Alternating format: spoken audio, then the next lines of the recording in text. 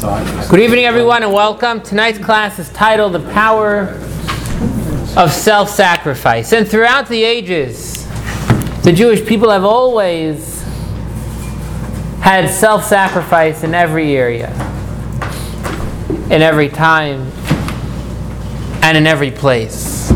All of us can think of any time period: the Inquisition, the Crusades, the Holocaust, going back to the stories of Hanukkah, Purim, the destruction of the first and second temple, the Amalek trying to fight against us, the 6-Day War coming up, 50 years since the 6-Day War on Wednesday. Throughout the generations, the Jewish people, the Chol Dor Vador, in every generation, Omdim Aleinu, there are people that stand up against us, L'chalo Seinu, to literally destroy us, completely. And at times, the conversation is not about killing the Jew. In the story of Purim, Achashverosh wanted to kill the Jew. He said the Jewish body is the problem. The problem is the Jewish body. That was the story of Purim. In the story of Hanukkah,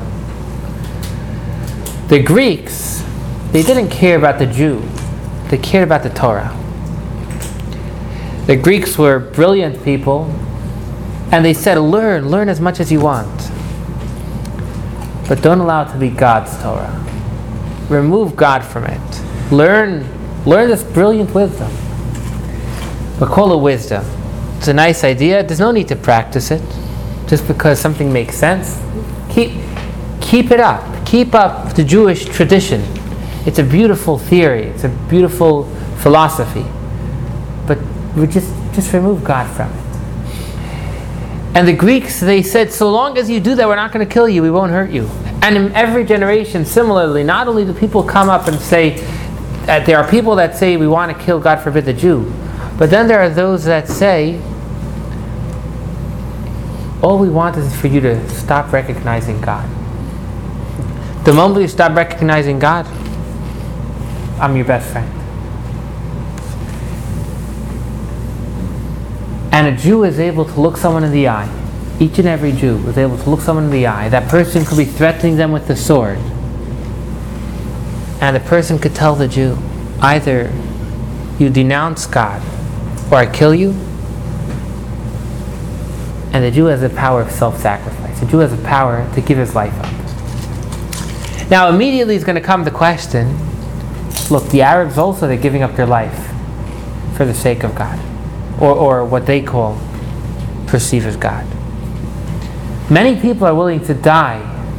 Soldiers in an army are willing to die for what they believe. So what is unique when we say that the Jewish person, he's going to give up his life for God? There's nothing really special about that. Every religion, those that are really observant will be willing, or should be willing, to give up their life for what they believe. So what's unique about the Jew?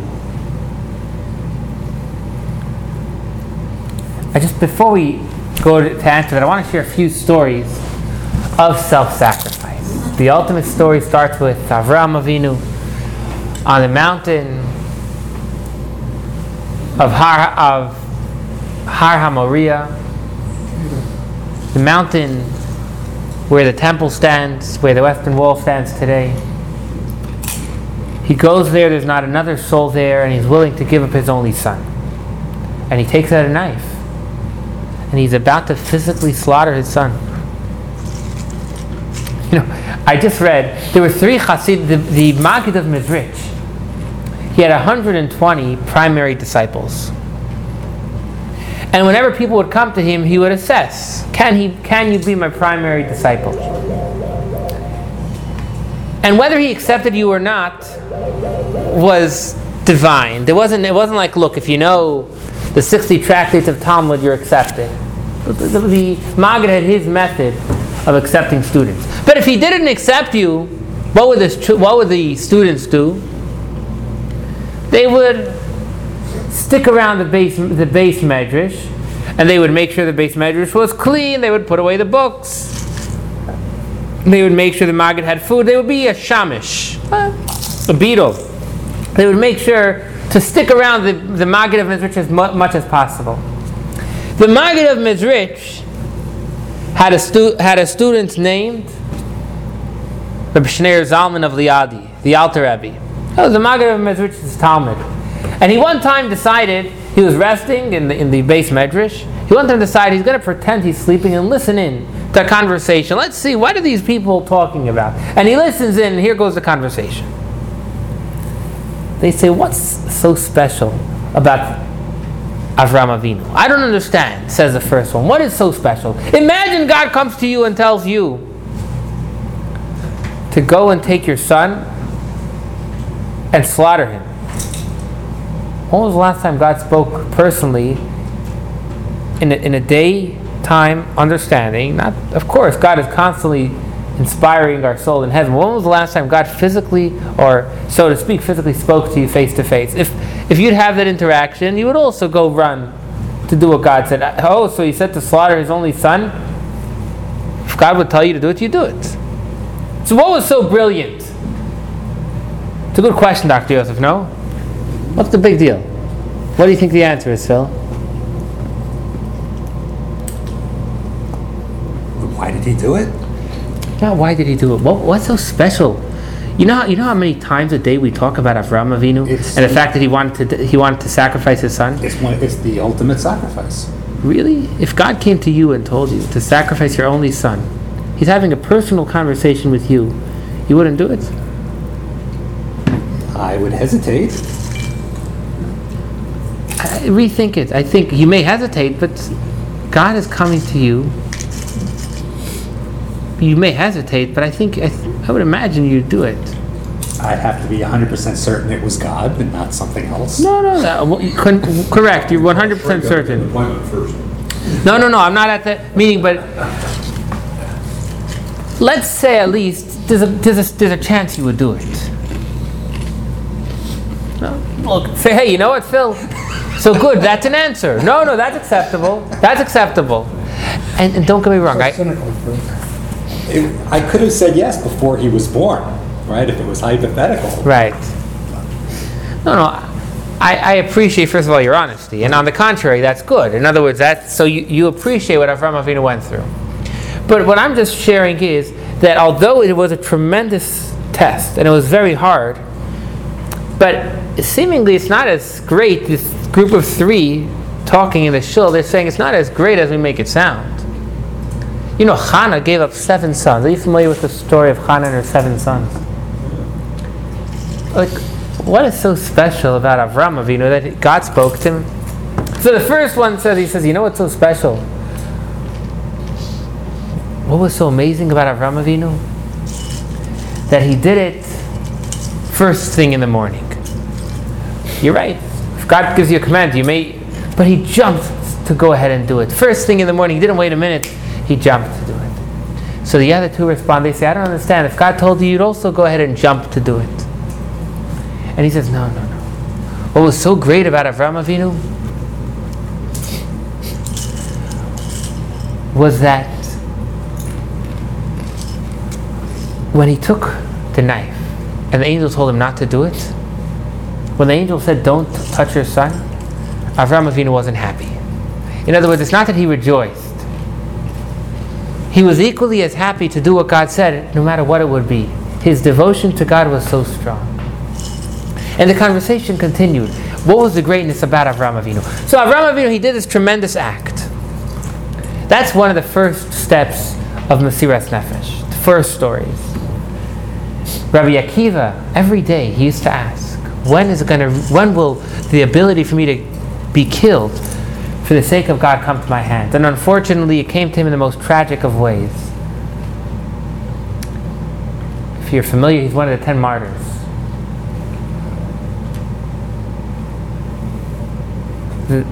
The Inquisition we're familiar with. What about the Cantonists? Is anyone here? Are you guys familiar? Are you familiar with the Cantonists? In August 26, 1827, a decree was made by the Russians to go ahead and take young Jewish children put them in the army for 25 years. Have you heard about this? This is all documented.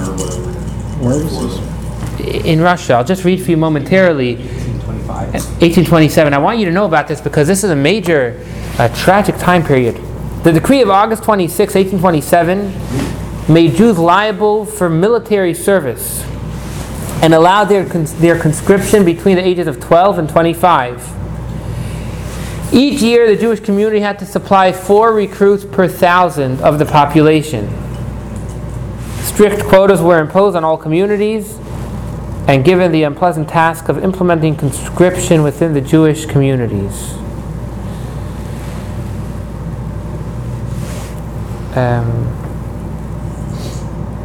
All Cantonists were institutionally underfed and encouraged to steal food from the local population.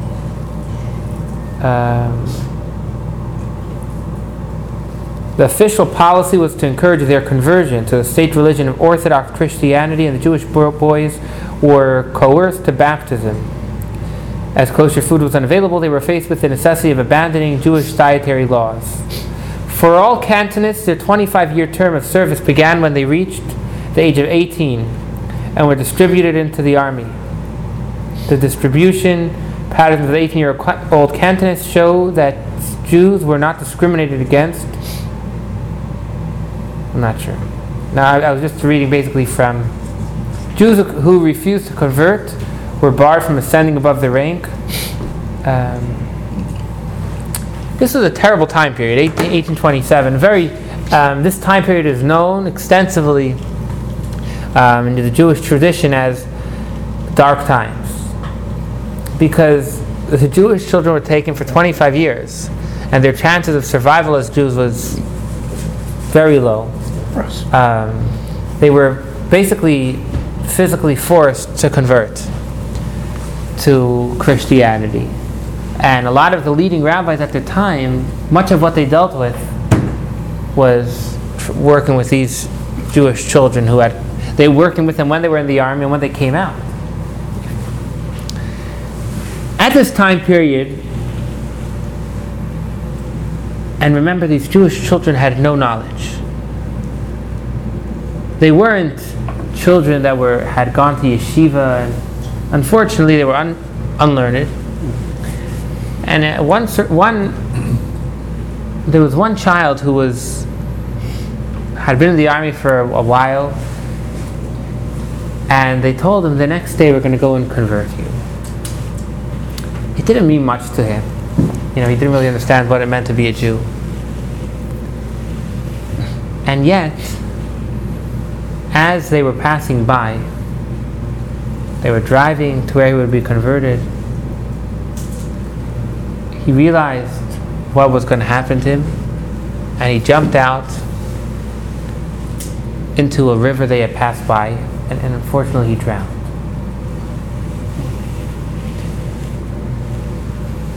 Now what happened there? What happened? Why did he decide that he's not willing to give up his Judaism? Certainly not his education. And this story we find all over, repeatedly, that the Jewish people did not give up their lives because of their education.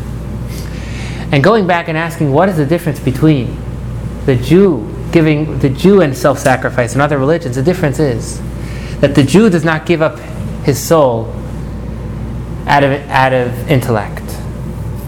In every religion, of course, someone that is devoted to their religion will give up their soul, but that's not the Jew. The Jew gives up his soul will give up his soul for God because of something much deeper. That is why when it comes to the ignorant, when it comes to people that are unlearned, when it comes to a sinner, nonetheless, if they're going to be threatened, Judaism or else, they're going to say Judaism. Are there any questions so far? Dr. Yosef, does that make sense now? Is it coming together a little bit? It happened. What? It happened. It happened. Yeah. What about choosing life? Why not go through the motions of the conversion without necessarily believing it? and maintaining your Jewish identity internally. Phil has a good question. They did that in Spain. Yeah, and it was done in the Marranos in Spain. Could anyone share why does the Torah not encourage us to follow through and just act as a non-Jew temporarily? Anyone? It's a very good question, and I'm very happy you brought it up because this is a very basic tenet in Judaism that everyone must leave this class knowing. There are three things in life that we give up our life for. The Torah itself says you must always stay safe. On Shabbos, if God forbid someone is sick, you put them in a car and you drive them. Don't ever worry. Should I do this? Should I not? On Shabbos, if there's a question, if someone is in danger of their life, run to the hospital. But there are three things the Torah says that unfortunately you must give up your life. There is no other option. What are those three things? If someone comes to you and says, I'm going to kill you, unless you kill someone else, Torah says we must allow ourselves to be killed. Shefichas damim. We're not allowed to kill someone else to remain alive. Number one. Number two is Gilui Arayis. Marrying someone that the Torah says we're not allowed to marry. If someone comes to you and says, either you marry this person or else, the Torah says you're not allowed to marry them. So just marrying a non-Jew is Oh, Moabite. There's because we have marrying someone you're not allowed to marry. And even within Judaism, there's certain people that the Torah says you're not allowed to marry. Certain types of marriages are not allowed. And the third thing is, if someone says, either you convert to another religion or else. So three things that we need to give up our soul for before we do. Yeah. Now the Marranos, yes. no complaints. We understand why they did what they did. But if someone were to ask, what should I do? You should not even pretend to convert. And that is why, following the Inquisition, it was tough for the Marranos. Some of them had to go through some sort of conversion. I understand that. But it's like if you don't ask, and you just... No. Not even if you don't ask. The halacha is you need to give up your life. They should have given up their lives. What people did, I don't want to talk about. It's not fair. Like what their circumstance was. I'm not here to talk about what people did. I'm here to talk about what should be done. Okay. Any questions, Sharon? No. Okay, let's see this inside, and we're going to wrap up chapter 18 today. Here we go. We're starting from page 78. We're going to review from the top of the left-hand column. Now, Chachma, we'll go a little fast, and then it's going to lead us directly into self-sacrifice. What is the connection between self-sacrifice and Chachma? Where does this inspiration of self-sacrifice come from? That everyone is willing to give up their soul. You remember we discussed last week how wisdom is higher than thought? Wisdom is higher than understanding. Understanding is Bina. Chachma is higher than understanding. And within higher than understanding, God's essence is within. Within every soul, in the parts that are above understanding, God's essence is revealed there. And that is where the power for self-sacrifice comes from. That power of God which is within you, higher than understanding. Oh, is it because it's higher because it's the first step from Hashem? Everything below that, like Bina, is lower than that because it's a step below the original thing from Hashem. Even before Chachma, if we were to kind of break it down, there are differences. There are levels before Chachma itself. There's Keser, there's Atik, Arich. Yeah. So it's that? The reason Hashem's wisdom is within Chachma, the reason Hashem's essence is within Chachma is because Chachma has no limitation. Chachma is that point of understanding that isn't yet defined, has no definition, and Hashem is not defined. Now, Chachma, wisdom, is the source of intelligence and comprehension. The source. Where does intelligence come from? It comes from Chachma. And it is above being understanding, which is intellectual understanding and comprehension. Whereas Chachma is above them and their source. Chachma, again, is that flash of brilliance that comes to you. You haven't yet clarified it. There's brilliance there, something is there, we haven't yet clarified it. That's Chachma. Note the etymological composition of the word Chachma. What does the word Chachma mean? We showed this on paper last week. Koyach ma, the potentiality of what is. That which is not yet comprehended and understood or grasped intellectually. Chachma is something that is not yet grasped. If you understand it, that's Bina. It's not yet understood. And consequently, because it is not yet understood, consequently, there is vested in it the light of the Ein Sof, blessed is He. Because Chachma is not limited, therefore the limitless Hashem is there, who can in no way be comprehended by any thought. Hashem can't be comprehended. Hashem can't be grasped. And therefore, the most appropriate place is Chachma, which is, there's something there, but it's not understood what's there. Here we go. Now we're going to cruise straight into self-sacrifice. Hence, all Jews, even the woman and the illiterate, believe in God. How does someone who doesn't understand God believe in God? Obviously, belief is higher than understanding. Faith and understanding are truthfully a paradox. They don't work together. Faith cannot be understood. Since faith is beyond understanding and comprehension. Note 10 says it in beautiful words. Where knowledge ends, faith begins. I love those words. Where knowledge ends, faith begins. Very powerful. The moment we understand, it's not faith. It's not belief.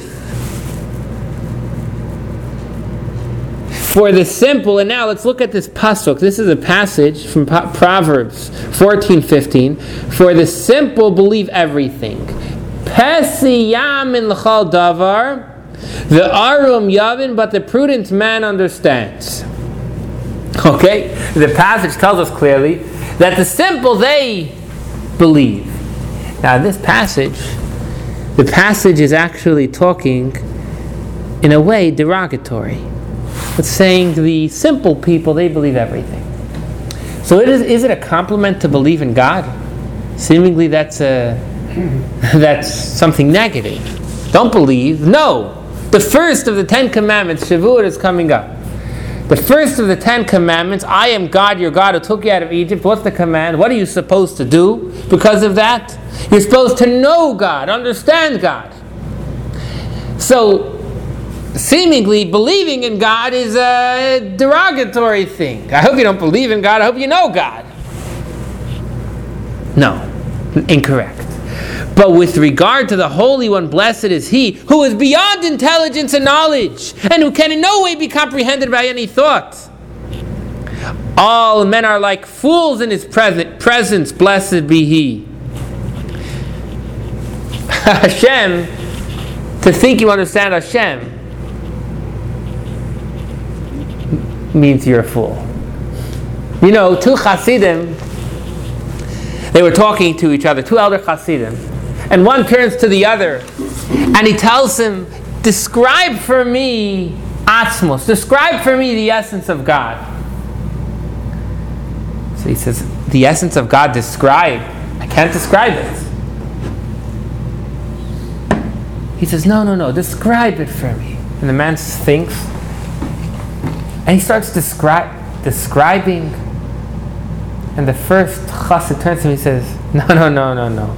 There is no description. There is no description to the essence of God. The moment you put a description, it's not the essence of God anymore. If you know God, you're not knowing the essence of God. Because the essence of God is unknowable.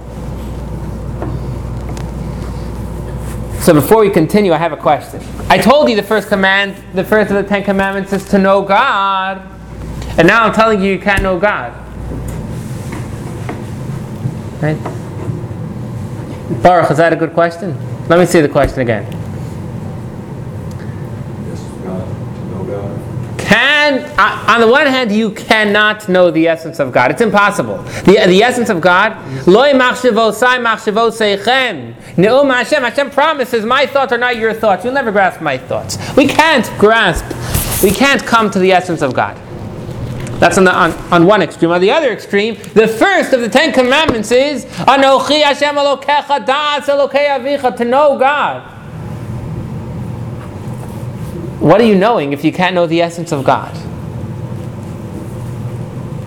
What's the answer, Dr. Yosef? Can you feel what brother said? Is the question clear, Dr. Yosef? Yeah, the question's very clear. I don't know the answer. Howard, what's the answer? You know the effects of God. You could see the... Created the Good. things He does. Good, very good answer. Very good answer. Basha, what do you think? I'm with Dr. Joseph. It's possible you could say you know what you don't know. Know what you don't know. Okay, that would work a little bit together. We'll talk about that momentarily. And you can try to emulate what you see and what you've been told via Torah. Good, emulate what you see, what you've been told. Correct? Even Moshe just saw the back of God. Correct. So even Moshe Not of his tefillin. have full understanding. Agreed. Sharon. Well, we have faith that God is there. I mean, somebody started Where this. knowledge is. Where did it come from? But faith, the first command is not to believe in God. Not to believe in God. No, I didn't say that. I'll get in trouble. Turn it off. The first command is not to believe in God. I am. I am God, your God, who took you out of Egypt. Well, what is the command there? What does God want from us? I am To know Him, the to love Lord Him. your God. So what does Hashem want? What are we supposed to Wants do? us to love Him. But we That's a don't know Him. separate command. There's a Okay. command, V'ahavta es Hashem Elokecha, where he's saying, Shema, love God, your God. So what is the first command? Maimonides tells us the first of the 10 commandments is to know God. That is why people oftentimes think that Kabbalah and Hasidus is extra. Actually, it's incorrect. The first of the 10 commandments, to know God, is really only possible properly through Kabbalah and Hasidus. So what's the first commandment? Good. What is the first commandment? The first commandment is to try as much as you can to understand Hashem. That is the first command. Da, to know. To know God. How do you know God? So like both Howard said and Moshe Mendel, through seeing how there's creation, through seeing how children are born, through seeing how there's miracles going on every day in this world and there's someone who created this world. Think about the greatness of Hashem. These are parts of the first mitzvah of the 10 commandments. Da es Elokei Avicha Shebashamayim, Maimonides' understanding of the first command. And that doesn't at all contradict what we're learning now. Now we're learning you'll never understand God. You'll never understand the essence of God. But nonetheless, you need to try and understand Him. And it's not a contradiction. Try. You won't get there, but try. And to put it in words and say it, you can't do it. Correct. The moment you say God is, You can't do it. God is not that. Right. An external part of God. We say God is compassionate. We say God is loving, merciful, forgiving. Those are all true, but they're references to an external part of God. The moment we talk about the essence of God is, no, you're wrong. There's no is. The essence of God is the essence of God. It's no definition. Okay. Now that we know the essence of God has no definition, we can now understand how the essence of God comes within Chachma, which has no definition. Chachma is something, but we don't yet know what it is. Where knowledge ends, now faith begins. And faith is the same in everyone. Now that we're saying, basically, the more knowledge you have has nothing to do with faith. On the contrary, sometimes too much knowledge stops your faith. And that's what we're saying now. That being illiterate has no connection to your belief in God, has no connection to your faith in God. And it is not a negative thing to believe in God, because there's no other choice. We can't fully understand God. The simple believe everything. But with regard to the Holy One, blessed is He, back in the Tanya, who is beyond intelligence and knowledge, and who can in no way be comprehended by any thought, all men are like fools in His presence, blessed be He. Everyone is a fool. Well, none of us understand the essence of God, as is written, I was a boor and did not understand. Like an animal was I with you. David HaMelech is saying, King David is saying, I was like an animal, yet I was always with you. Meaning that because I was a boor and as an animal I was always with you, because I was lacking the knowledge, because I didn't try and limit myself to knowing God, I was able to constantly be united with you. Note 13, let's read it together. Communion with God could never be fully attained through intellectual comprehension, because God is incomprehensible. It is through faith, which transcends comprehension, that man can feel true closeness with God. Our understanding is not going to connect us with Hashem. It's not going to be the ultimate connection. Yes, we need to understand, and that will create a connection. But to really connect with the essence of Hashem, that is not going to come through understanding, that's going to come through belief. Emunah. Emunah Peshuta, simple belief. That's the 13 Animamins. Maimonides gave us 13 principles of faith. But let's just talk about the words Ani Ma'amin. I believe. It doesn't say Ani Mevin. The Rambam didn't say I understand that I need to do this. No. The Rambam says Ani Ma'amin. I believe. I believe means even if I don't understand how there could be resurrection of the dead, even if I don't understand how Moses is a true prophet, even if I don't understand how there is reward and punishment, I believe. Ani ma'amin, belief. Therefore, now that we understand that belief in God has no connection to understanding of Torah, belief in God is about our essence, about who we are. It's about the wisdom within us. The wisdom, not our understanding. It's about the attribute of wisdom that every Jew has. The first of the 10 Sefirot within which God is there, the essence of God. Therefore, even the most worthless of worthless. These are strong words. And we're talking about like the worthless of worthless. If you go today and tell someone they're worthless, it's a real derogatory term. And here we're saying the worthless of worthless, the lowest of low, and the transgressors of the Israelites. In the majority of cases, sacrifice their lives for the sanctity of God's name, and suffer harsh torture rather than deny the one God, although they be boors and illiterate and ignorant of God's greatness. The connection with Hashem that we have is not our intellect. It's our wisdom. It's above intellect. Whether we understand or not doesn't matter. Now, unfortunately, the reality is that not everyone gives up their life. There are people that this wisdom is concealed, and that is what Reb Shneur Zalman just said, that in the majority of cases, the Jew gives up his life. There are those that won't give up their lives, unfortunately. And we're going to continue, we're going to say, and even the little knowledge that those people who gave up their lives have, has no connection to why they gave up their life. For whatever little knowledge the ignorant, they do possess, they do not delve therein at all. It's not that they spend, right before they were threatened with their life, they're like, hey, I need to quickly think. No.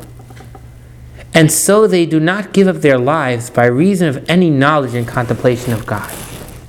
Rather do they suffer martyrdom without any knowledge and reflection. But as if it were absolutely impossible to renounce the one God, and without any reason or hesitation whatsoever.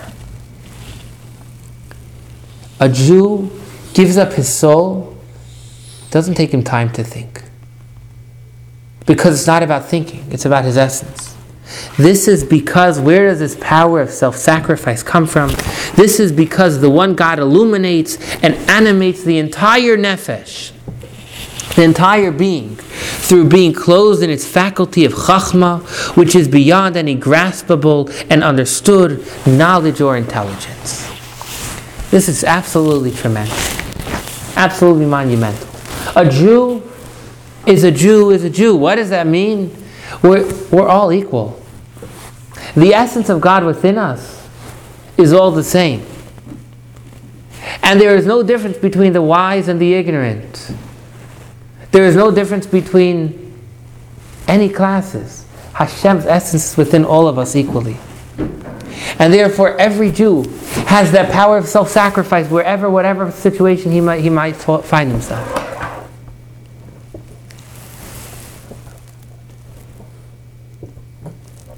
Before, you familiar with the Beilis trial? Menachem Beilis? Mendel Beilis, am I saying his name correctly? With under 100 years ago, there was a trial of Mendel Beilis in Russia. He was accused of killing a Christian child for his blood, for Passover, within this decade, within this century, Quite a scary thought, that a real blood libel in Russia. And the miracle of it was that at the end the jury, after all of the pressure against him from the judge and from the Russian government to say he was innocent, that he was guilty, the jury found him innocent. A true miracle. And I highly encourage everyone to look it up. A very, very powerful story. The Beilis trial. I think it's Beiles, something like that. Right before the last words, he was instructed by the fifth Rebbe at his trial, at the closing words that he was allowed to say before the jury would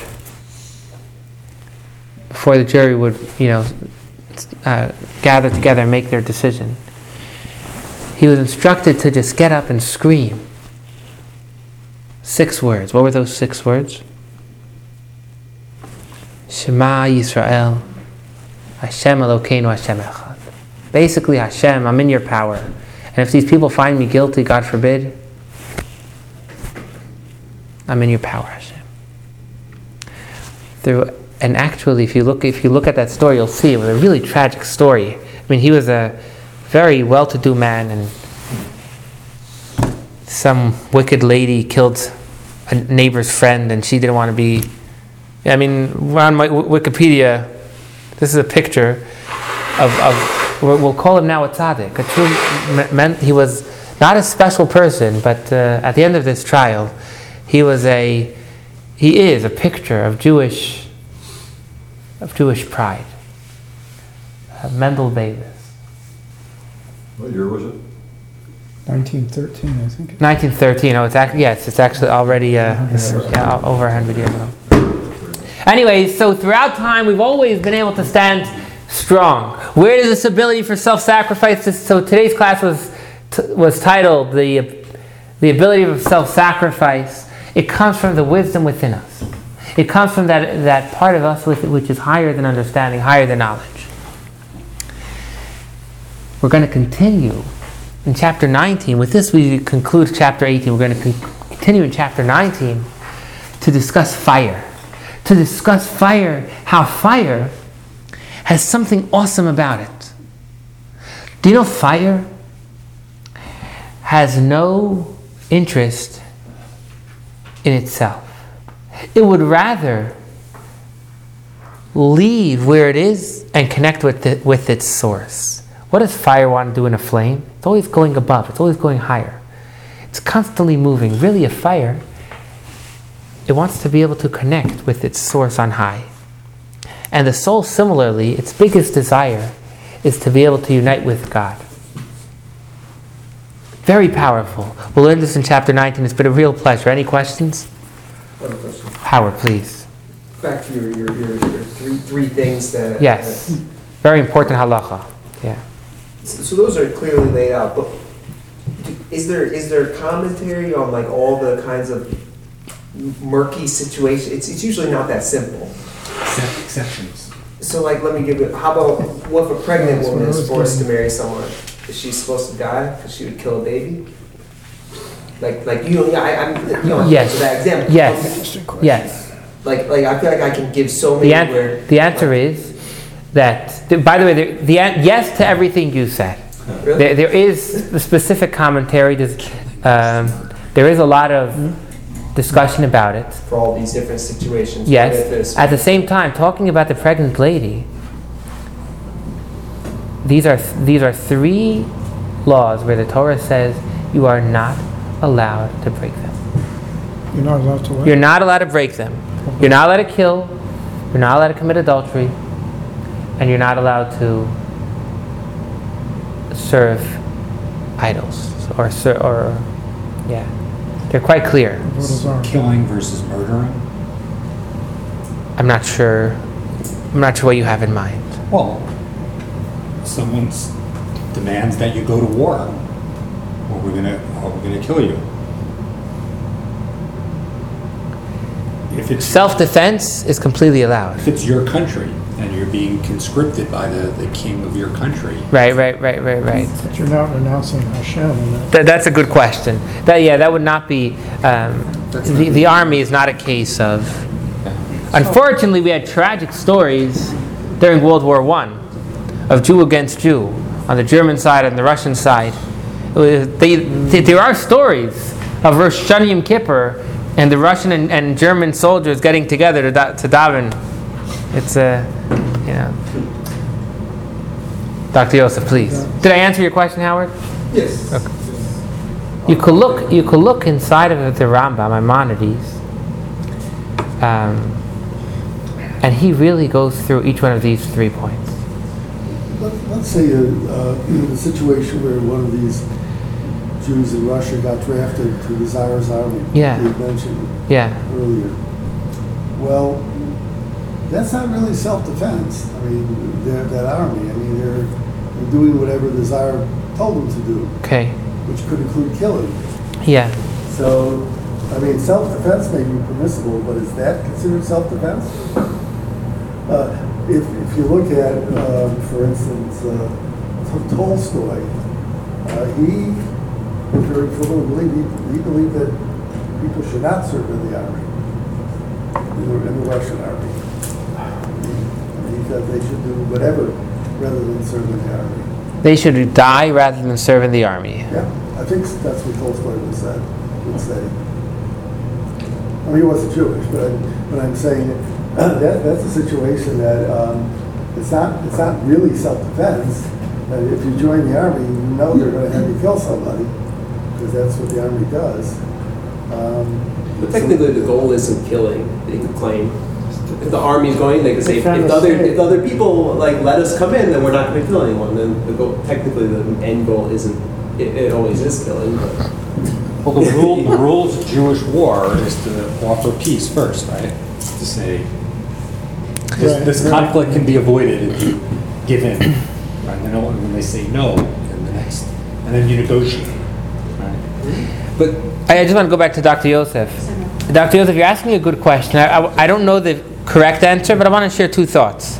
Number one is in Pirkei Avot, in Ethics of Our Fathers, we say that we need to praise wherever we live, and we need to be thankful for the leadership. Although it may not be good, but if we didn't have leadership, if we didn't have armies, if we didn't have police, Ishes re'ehu chayim bila'o.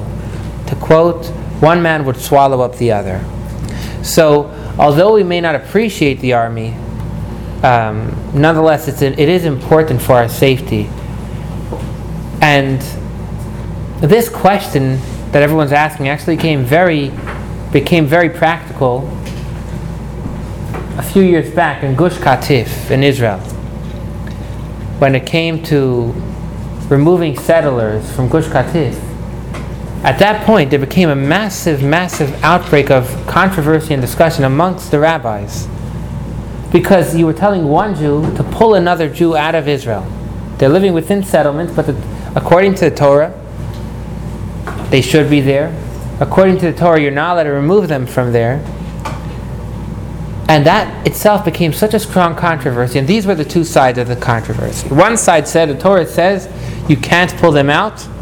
You need to abandon the army. Leave. You're not allowed to be a part of it. You may go to jail, etc. But that's what you need to do. That was one extreme. The other extreme said, look, we fully disagree with the army. We think what they're doing is terrible. But we need the Israeli army. They're keeping us safe. So for us to go and make a revolution against them is just going to make it even more dangerous. So similarly, although the Russian government may not have been a good army, but the need for that institution is there. Just a thought. Aren't we supposed to support the countries that we're living in?